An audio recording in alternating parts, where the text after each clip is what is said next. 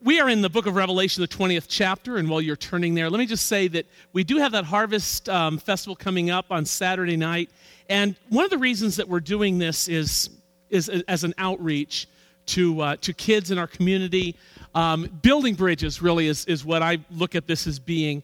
Some people say, well, I just don't believe in that, and that's okay. You know, I never expect you to be involved in something that you feel convicted about or you don't feel comfortable with. I know there's a lot of people just, when it comes to Halloween, it's like, just not so sure about that whole thing. We're not doing Halloween, okay? But we are giving our kids an opportunity to dress up. And most importantly, we are reaching out to the community and letting parents know we've got a wonderful place here for your kids, a safe place for your kids, and we care enough about your kids that we'll give them candy. That says it all. So we're in the book of Revelation, 20th chapter. We just have a couple more chapters left, and then we'll be starting in the book of Acts.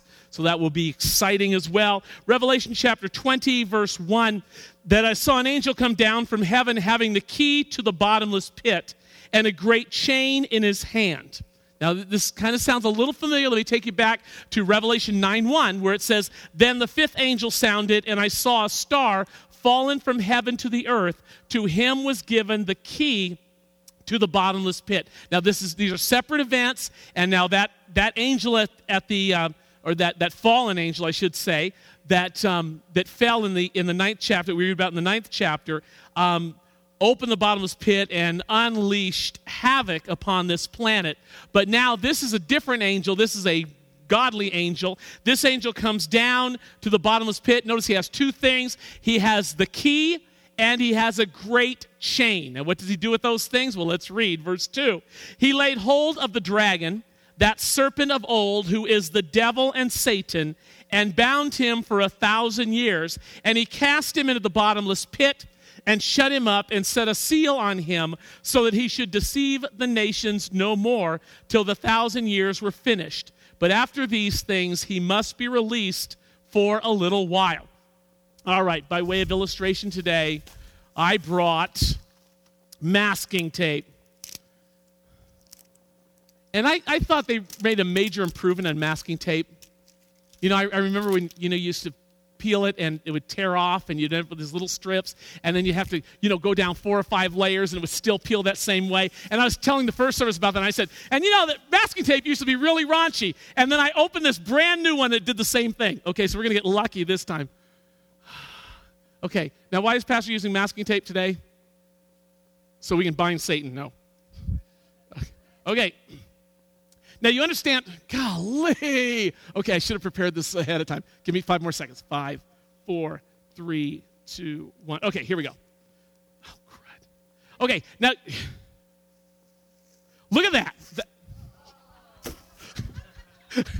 Okay. Now, pretend the masking tape worked really well, okay? Use your imagination. Visualize, not this, but the full roll, okay? And you understand, if you painted, you understand the concept of masking tape, right? That you mask the areas that you don't want to get paint on, right? And if you're using masking tape like this cheap junk that Pastor Ray buys, you end up painting over everything and then scraping it all off with razor blades. But the idea of masking tape is that you are masking off a couple of areas, several areas, that you don't want to touch on. Now, what I love about this 20th chapter is we've been reading about all these things that are coming upon the planet. The judgments that are coming, the seals that were open. You remember the trumpet judgments that came, the bowls of God's wrath that were poured out. We read about all of that. Now, all that's masked off right now. Okay, because we're not talking about that anymore. And then when we get to the end of the book, we hear a little bit about eternity and what's going to happen forever.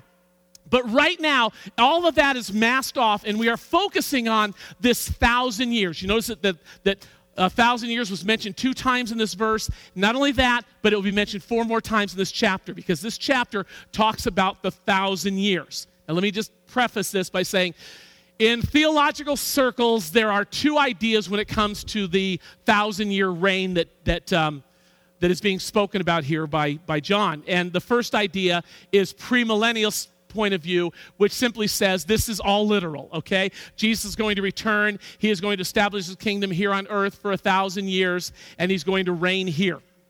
Now, there are the amillennialists, a meaning no or none. They believe that the 1,000 years has already begun, that it actually began. Satan was bound when Jesus died on the cross. And so we've had this 1,000 years of peace. Well, it's been more than 1,000 years. I don't know how that whole thing works, but that's, the idea that they have. And, I just have one opinion about that. If Satan was bound back when Jesus died on the cross, he's got a really long chain, okay? But the purpose of this removal, okay, is clearly stated here, is to prevent Satan from deceiving the world any longer. And Satan has been deceiving people from the beginning. I mean, when he approached Eve and said, hasn't God said that you can eat from any of the trees of the garden? And she said, well, we're not allowed to mess with that tree. And he said, oh, well, you have to understand that God is holding out on you. He knows that the day you eat of that tree, you're going to be wise like he is. You're going to know right and wrong. All you know right now is right. Okay? But there's this whole other realm that you haven't experienced. And if you will eat of this, and the word tells us, as you looked at this tree, and as a desirable fruit to make someone wise. Okay? So she was deceived. And Satan has continued that deception throughout all eternity. God has allowed him not to be bound until this point. And what has happened is he has, through his deception, told people that wrong is right and that right is wrong. And through time, he's deceived people into thinking, wow, if you just kind of express yourself sexually, then you'll be happy. Or if you get enough money, you'll be happy. Or if you take enough drugs, you'll find happiness. And he's been deceiving the world and deceiving people into buying into things that aren't real and that really don't satisfy. Well, he is bound for this 1,000 years. That time of deception is going to stop. And for 1,000 years, this earth is going to live in peace. Look at verse 4. And I saw thrones, and they sat on them, and judgment was committed to them. Then I saw the souls of those who had been beheaded for their witness to Jesus and for the word of God, who had not worshipped the beast or his image, and had not received his mark on their foreheads or on their hands. And they lived and reigned with Christ for 1,000 years. So we're told here that people that rule and reign with Jesus are the saints, okay? So that will be what we're doing, in case you're thinking that, eternity is some kind of eternal retirement program. It's not that at all. We rule and reign with Jesus. In particular, the group that is mentioned here of ruling with him are those who had paid for their lives, had paid with their lives, I should say, for not accepting the mark of the beast. They wouldn't go along with that world system. They said no, and they were put to death. Well, here they are, alive again. Verse 5, but the rest of the dead did not live again until the 1,000 years were finished. This is the first resurrection. So now we have, it's mentioned here, that the rest of the dead people will not live again for 1,000 years. So we have everything masked off right here because we're only talking about this 1,000 years. This 1,000 years when Jesus comes to earth and he rules and he reigns here. Now we're going to read at the end of the chapter what happens, but to those that don't get resurrected with the first resurrection. But I want you to notice that last phrase, this is the first resurrection. This is it. Okay, this concludes the first resurrection. And you know that Jesus was the first fruits of the resurrection. 1 Corinthians 15th chapter, 20th verse tells us that. But now Christ is risen from the dead and has become the first fruits of those who have fallen asleep. So Jesus was the first fruits of the resurrection. And then we saw other people resurrected, right? When the Lord descended from heaven with the shout, the trumpet of God, the voice of the archangel, the dead in Christ rose first. We who are alive and remain were caught up together with them in the clouds to meet the Lord in the air. We are forever with the Lord, okay? We receive a new glorified body. The word tells us that, beloved, now we are the children of God. It does not yet appear what we shall be, but we know that when he shall appear, we shall see him as he is, for we shall be like him, all right? So we're going to be just like him, have the same kind of glorified body that he had, and that's what's happening here. We're finding that those that died during the tribulation period also receive a new glorified body, and this concludes the first resurrection. Look at verse 6. Blessed and holy is he who has part in the first resurrection. Over such the second death has no power. But they shall be priests of God and of Christ and shall reign with him 1,000 years. So that's the good news, okay? We have the first resurrection or the second death. You participate in one or the other. You're either in the first resurrection or you experience the second death. Now, the good news is if you experience the first resurrection, the second death has no power over you. And the second death is when individuals, Satan himself, cast in the lake of fire, this place that is eternally separated from God. That's the second death. Not just dying physically, but now being eternally separated from God. Second death. First death, kick the bucket. Second death, eternally separated. Got it? Okay. All right. Now, the 1,000 years, it mentions here again that that blessed are those who have part in that first resurrection, for they will reign with Christ for 1,000 years. Now, let me tell you what takes place on planet Earth during this time. There are those individuals who have taken the mark of the beast, those who have aligned themselves against God, those who fight against the return of the Lord at the Battle of Armageddon. They are destroyed. Now, there are individuals on the earth at that time that have not taken the mark of the beast, that have not bought into that whole system, and they are physically alive. When this millennial reign begins, their lives are extended, okay? And they begin to procreate, and they end up repopulating the earth. Now, those are the people that the saints are ruling over. We're ruling with Christ, we're reigning with Christ, and those are the individuals that we are watching over, okay? We are ruling over, I should say. Now, let me give you a couple of descriptions of this. Come with me back to the book of Isaiah. I've got two stops, one in in chapter 60 and one in chapter 65. So here's the first one, Isaiah 60, verse 10. The sons of foreigners shall build up your walls, and their kings shall minister to you. For in my wrath I struck you, but in my favor I have had mercy on you. And he's talking about Jerusalem. Therefore your gates shall be open continually, they shall not be shut day or night, that men may bring to you the wealth of the Gentiles and their kings in procession. For the nation and kingdom which will not serve you shall perish, and those nations shall be utterly ruined. The glory of Lebanon shall come to you, the cypress, the pine, and the box tree together, to beautify the place of my sanctuary, and I will make the place of my feet glorious. Also the sons of those who afflicted you shall come bowing to you, and all those who despise you shall fall prostrate at the soles of your feet, and they shall call you the city of the Lord, Zion of the Holy One of Israel. Whereas you have been forsaken and hated, so that no one went through you, I will make you an eternal excellence, a joy of many generations. You shall drink of the milk of the Gentiles, and milk of the breasts of kings. You shall know that I, the Lord, am your Savior and your Redeemer, the Mighty One of Israel. Instead of bronze, I will bring gold. Instead of iron, I will bring silver. Instead of wood, bronze. Instead of stones, iron. I will also make your officers peace and your magistrates righteousness. Violence shall no longer be heard in your land, neither wasting nor destruction within your borders. But you shall call your walls salvation and your gates praise. Now listen to one more thing. No more. Isaiah 65, verse 20. No more shall an infant from there live but a few days. For an old man who is not fulfilled his days. For the child shall die 100 years old, but the sinner being 100 years old shall be accursed. Now, what he's telling us here is that you will stop being an infant when you reach 100. Okay? So you're just a kid until you reach that century mark. Because what happens during this time, this 1,000-year reign of Jesus, is the earth is as God originally intended it to be. When God created Adam and Eve, they placed them in that wonderful garden that he had made. His plan for them was for them to walk in obedience and for them to be blessed and for them to never die. And that's why he gave them the warning. The day you eat of this tree, you shall surely die. Because if you don't eat of that tree, you're not going to die. You're going to live forever. So they would have had their children and their grandchildren, their great-grandchildren, and perpetually things would have gone on, nobody perishing. Okay? And if nobody's perishing, then you can say, man, if you're 100 years old, you're still a baby. Right? And that's what we're seeing here. They shall build houses and inhabit them. They shall plant vineyards and eat their fruit. In other words, you have this really long life. Okay? You plant the vineyard and you're eating the fruit of it. You're building the house, you're staying there forever.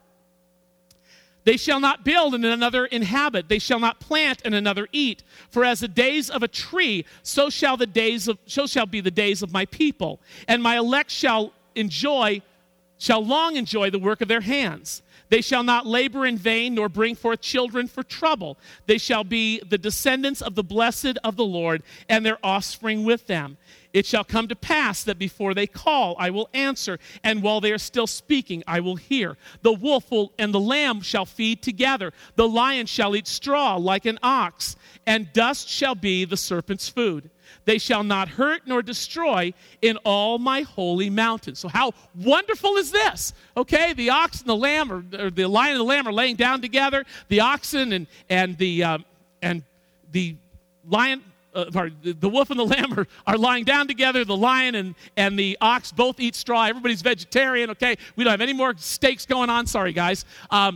And for this 1,000 years, nothing is hurting, nothing is destroying. Okay, it's all life. And when you think of what a contrast that is to what took place at the end of the tribulation period, where the whole ecological system of the world had been destroyed, that God steps in and there is this incredible 1,000 years of wonderful blessing upon the planet. And of course, Satan is bound this 1,000 years. How great is that? I mean, that's just a perfect time.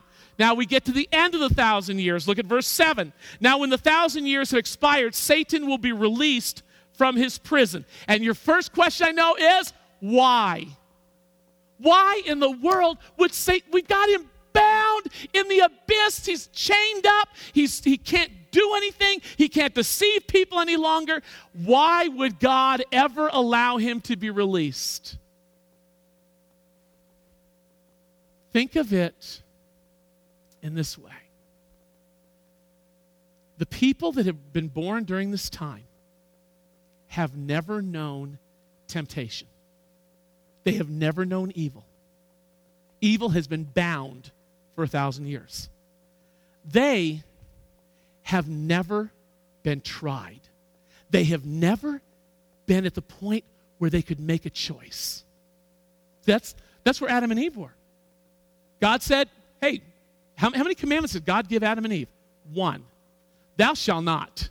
One thing, you can do anything you want, anytime you want to do it, but there's one thing you can't do. Just one commandment. You think man's not corrupt. One commandment, and we messed up on the one commandment. Come on! And then we end up with 10, and we all blow the 10, okay? But, that just one thing. There was only one thing you couldn't do. Why'd they do it? Okay? Now we have this whole group of people who have been born during this 1,000 years. They've never known evil at all. They've never been tempered. I remember the first lesson I ever got in tempering was when I was living in Colorado, and I did a tour of a mattress factory, the Spring Air mattress factory in Denver. And I remember going through there, and they had all this bulk wire, and they had these incredible machines, and these machines would make those wires into coils. And then it would also take those coils and attach them to a metal frame. And then they would take that metal frame before they put any padding on it, any material on it, and they would put it in an oven. And they would bake that thing. They would take it up to hundreds and hundreds of degrees. They would let it cool. They would do it again. Because if they didn't do that, the metal wouldn't hold its shape. And it was only through tempering that the metal would ever hold its shape. And so Carmel and I still have a Spring Air mattress. And my goodness, that's been how many years? That's been like 25 years ago that we bought that mattress. And that mattress is still a good mattress because of that tempering that metal goes through. And you understand it's the same way when it comes to people. That we really can't choose to serve God if we don't have a choice to do something else. And here are these people that have never had that opportunity. They've never been tried. They've never been tempted. They have never been tempered. Okay? Look at Isaiah chapter 28, verse 16. It says, therefore, thus says the Lord God, behold, I lay in Zion a stone for a foundation, a tried stone. I want you to use that word. A tried stone, a precious cornerstone, a sure foundation. Because that word tried literally means to test, prove, try. It's used of gold, persons, and the heart. And the word also means tempered. Behold, I lay in Zion for a foundation, a tempered stone, one that has gone through the heat. Okay, and Jesus was tempered. Look at Hebrews, the 4th chapter, the 15th verse. For we do not have a high priest who cannot sympathize with our weaknesses, but was in all points tempted as we are, yet without sin. So Jesus endured that temptation, and that's why we're to be looking to him, okay? Looking to Jesus, the author and finisher of our faith, who for the joy that was set before him endured the cross. And so we have a high priest who has been tempered. Jesus went through temptations, just like you and I go through temptations. He didn't sin. He didn't give in. But the temptations are what make us strong, okay? So it's not just a matter of you living here on earth and going through your normal life. In case you're thinking, well, heaven doesn't sound real appealing to me. I don't like harps. I don't like sitting on clouds. That just doesn't sound fun to me at all. The sleeping in a mansion does sound really fun, but the whole harp cloud thing doesn't sound that great to me. But understand that the life that you're going through right now is the tempering oven. Will you make the right choices? Will you last through the heat? Will you not be destroyed by the flame? Will you endure to the end? Let me share some of those thoughts, okay? 2 Timothy 2:12. If we endure, we shall also reign with him, which is what we're reading about here in the 20th chapter. Paul, when he's writing to Timothy, says, you therefore must endure hardship as a good soldier of Jesus Christ. And Paul wasn't telling Timothy to do something he wasn't doing. Listen to what he says about his life in 1 Corinthians, the 4th chapter. He said, to the present hour, we both hunger and thirst, and we are poorly clothed and beaten and homeless. We labor working with our own hands, being reviled, we bless, being persecuted, we endure. Okay, and you may say, that was Paul, and Paul could take anything. I can't take that. That's not what the word says.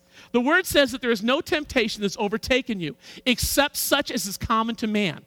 But God is faithful. And I love that statement in the middle of that. There's no temptation that's taken you, but those temptations which are common to man. Okay, all of us face the same kind of temptations. But even in our temptation, God is faithful, right? He is faithful. And he will not allow you to be tempted beyond what you are able, but will with the temptation also make the way of escape that you may be able to bear it. So God is going to get you through, and sometimes we don't allow God to get us through. We just go ahead and give in to the temptation. The temptation comes and we just kind of fall over. Okay, you win, right? But if we endure that temptation and we resist that temptation, God will step up and he will enable us to make it through that. Okay, I love the way James puts it. He says, my brethren, take the prophets who spoke in the name of the Lord as an example of suffering and patience. Indeed, we count them blessed who endure. You have heard of the perseverance of Job and seen the end intended by the Lord, that the Lord is very compassionate and merciful. And in order to do God's will, you have to make up your mind, this is not a sprint. This is an endurance race, okay? And Paul, again, writing to Timothy, says, but you be watchful in all things, endure afflictions, do the work of an evangelist, fulfill your ministry. Because if you endure, you get a reward. What's the reward? James 1:12. Blessed is the man who endures temptation, for when he has been approved, he will receive the crown of life which the Lord has promised to all those who love him. You endure, you get the reward. You endure, you get eternal life. And realize that the trials you're going through right now are not to destroy you, they are to temper you. And they are going to make you strong. And only those who endure are saved. Jesus said, and because lawlessness will abound, the love of many will grow cold, but he who endures to the end shall be saved. So at the end of the 1,000 years, we have this great multitude of people that have never been tempered, have never experienced temptation, have never experienced the onslaught of that. They have lived this wonderful, protected, joy-filled, gracious life, okay? And you would think at that point when temptation comes, what are they going to do? They're going to resist it, right? They're going to say, I'm not giving this up. This life is too great. Okay, God has been too good to us. If that's what you're thinking, let's read on. Verse 8. Remember verse 7? Verse 7 said that after the 1,000 years, Satan will be released from prison and will go out to deceive the nations which are in the four corners of the earth, Gog and Magog, to gather them together to battle, whose number is as the sand of the sea. Oh, come on. Come on. How could he gather that many people? In the world that's full of people now, been completely repopulated, how in the world could he gather so many together to rebel against the Lord and his authority? He does it. Verse 9, they went up on the breadth of the earth and surrounded the camp of the saints and the beloved city, and fire came down from God out of heaven and devoured them. And verse 10, we can all say, yeah, baby, too. The devil who deceived them was cast into the lake of fire and brimstone, where the beast and the false prophet are, and they will be tormented day and night forever and ever. Yeah. Not bound for 1,000 years, but tormented forever and ever in the lake of fire. And we mentioned this before, that this was what Jesus talked about in Matthew 25:41, when he said the everlasting fire prepared for the devil and his angels. Originally made for the devil and his angels because they were in rebellion against God. At this point in time, where we are in the book of Revelation, there's only two inhabitants: the false prophet and the Antichrist.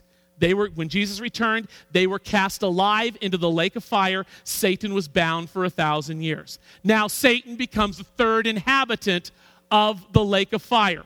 However, he is not the last inhabitant. Let's read on, verse 11. Then I saw a great white throne, and him who sat on it, from whose face the earth and heaven fled away, and there was found no place for them. And I saw the dead, small and great, standing before God, and books were opened. And another book was opened, which is the book of life.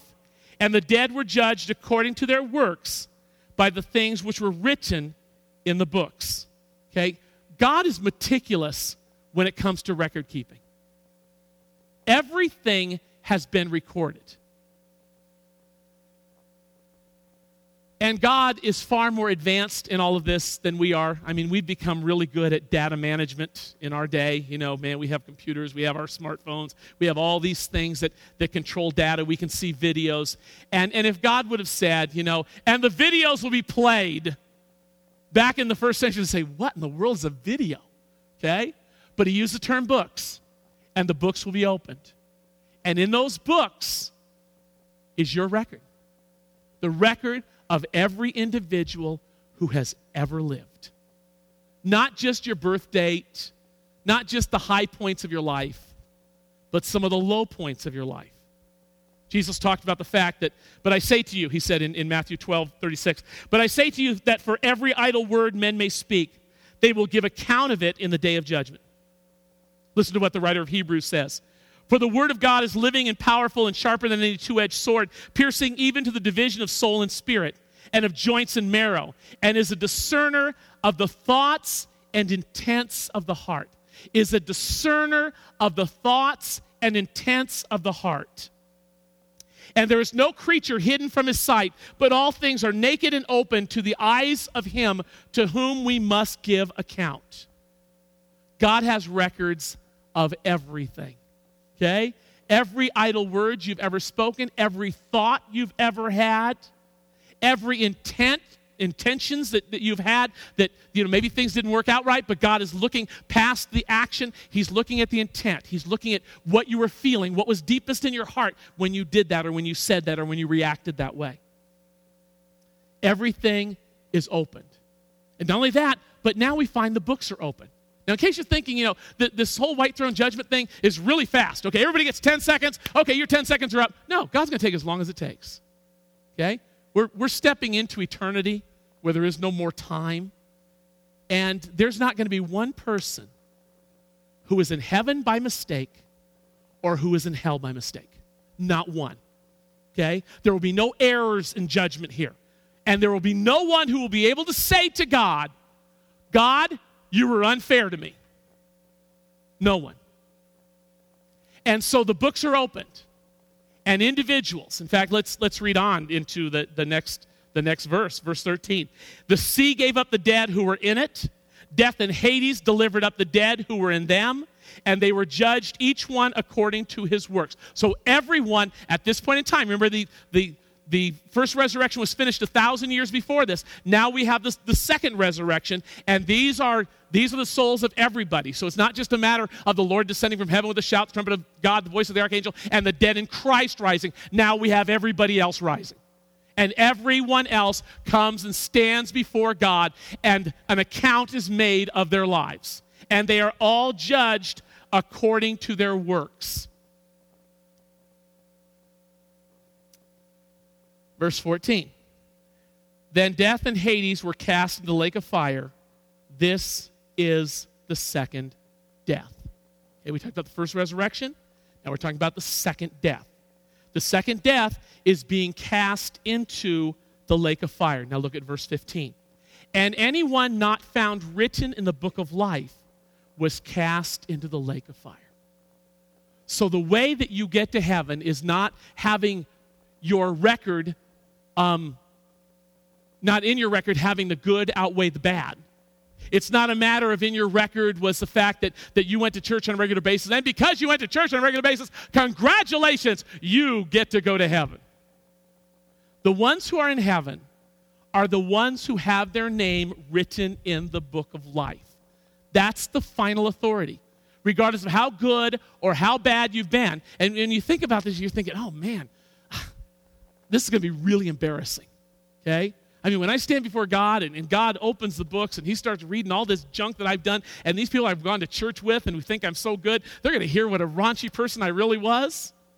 You don't have to worry about that, okay? Because if you're a believer and you've been forgiven, God has removed your sin from you as far as the east is from the west. He will never remember it again. It will never be recalled. The pages of you in the books are blotted out. The page has been torn out, okay? The wrong that you've done is not even there, okay? And you stand before Christ when you ascend to be with him, and you stand before him, and you are rewarded for what you've done, okay? He's not dredging up all the mistakes of your past and all those things that are under the blood and all those things that have been forgiven. Not at all, thank God. If you're not going to heaven for no other reason, if you're not interested in Jesus for no other reason, get interested in him because he's going to do away with your record. How sweet is that? Okay? Now, for those of you that had tickets and have insurance, you know that insurance companies don't do away with your record. They penalize you for your record. At least 3 years. But you know what? If you put your faith in Christ, the record is expunged. It's gone. Deleted. Not found in the book. They're turning pages and there's a page missing. Ray, you must have been in here at one time. Yes, I was. But I'm not anymore. Thank you very much. Okay? Nothing to do with my own goodness. All to do with his grace. So when these stand before God, those who have lived an evil life stand before him. And I realize that there's some people, and it's important to understand that there are some people who've been good people. They've been good moral people. Okay? But you understand that no one is saved because of what's in those books. That's what, if you don't get anything else out of this today, I want you to get that. No one is saved because of their works. All their works are recorded in the books, and no one is saved because of their works. Anyone who is saved because their name is written in the book of life. I can't say it any simpler than that. You say, well, I've lived a good life. I don't doubt that. I don't doubt the fact that there's 88 pages of good stuff written about you. Maybe 10, 15 bad, but you got a lot of good. But we don't read of anyone missing eternal separation from God because their works were good enough. We see them missing heaven because their name wasn't written in the book. So how do I get to heaven? Just have your name written in the book. And how do I do that? Whoever calls upon the name of the Lord shall be saved. Okay? So you realize that it's not your own works that are going to get you there. It's not your goodness. It's not, how well you've done. It's the fact that Jesus came into this world and he died for you because there was no other way to atone for mankind's sin other than for Jesus to die for that sin.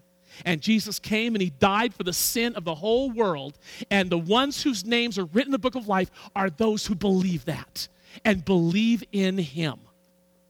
That's it. That's how simple the whole plan is. Father, we thank you for your word today. We thank you for masking off all the other stuff as we got to the 20th chapter. And we've just been focusing on this 1,000 years, this 1,000 years that takes place after you return. The wonderful way the world becomes and the repopulation of the world and the binding of Satan. And then we get to the end of that 1,000 years where Satan is released and gathers together a great army of rebels against you, and they are destroyed. And then we come to the very end. At the very end, there is this great white throne judgment, and everyone who has ever lived stands before you at that time.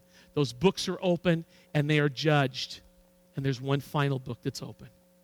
And God, it's that final book that we're interested in today. We want to know, Lord, that our names are written in that book.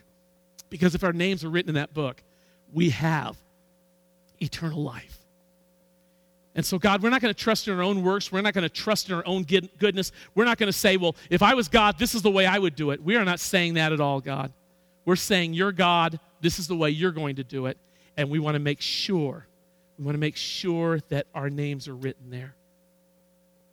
And with your heads bowed, your eyes closed for just a second longer today. You have no idea what your future holds. No idea at all.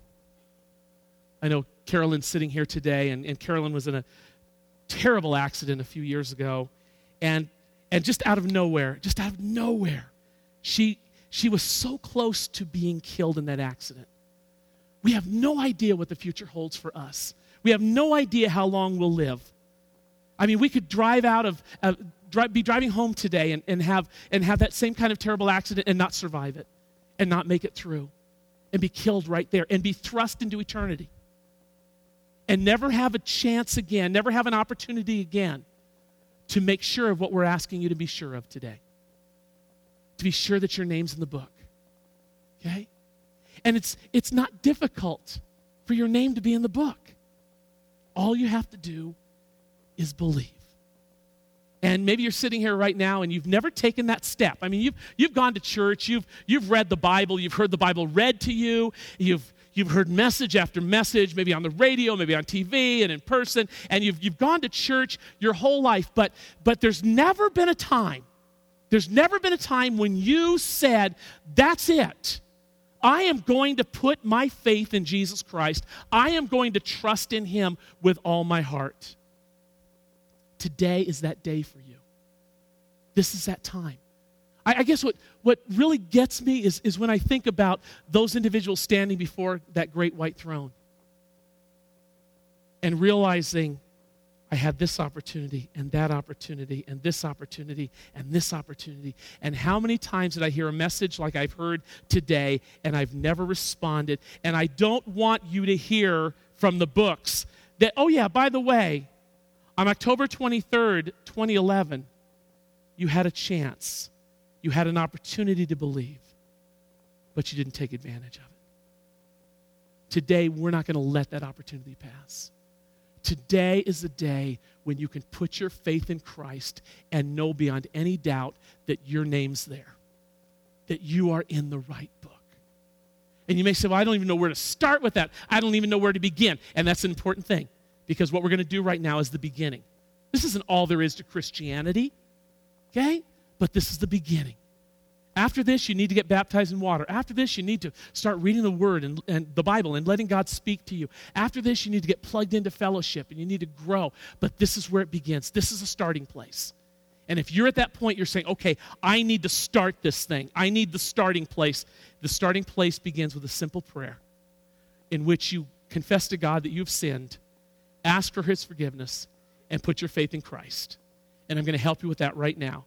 And as you pray this prayer with me, I want you to pray it out loud. And to make that part easy, we're going to pray it together so that you don't feel strange or awkward praying out loud in church. So let's say this together. Heavenly Father, I admit to you that I have sinned.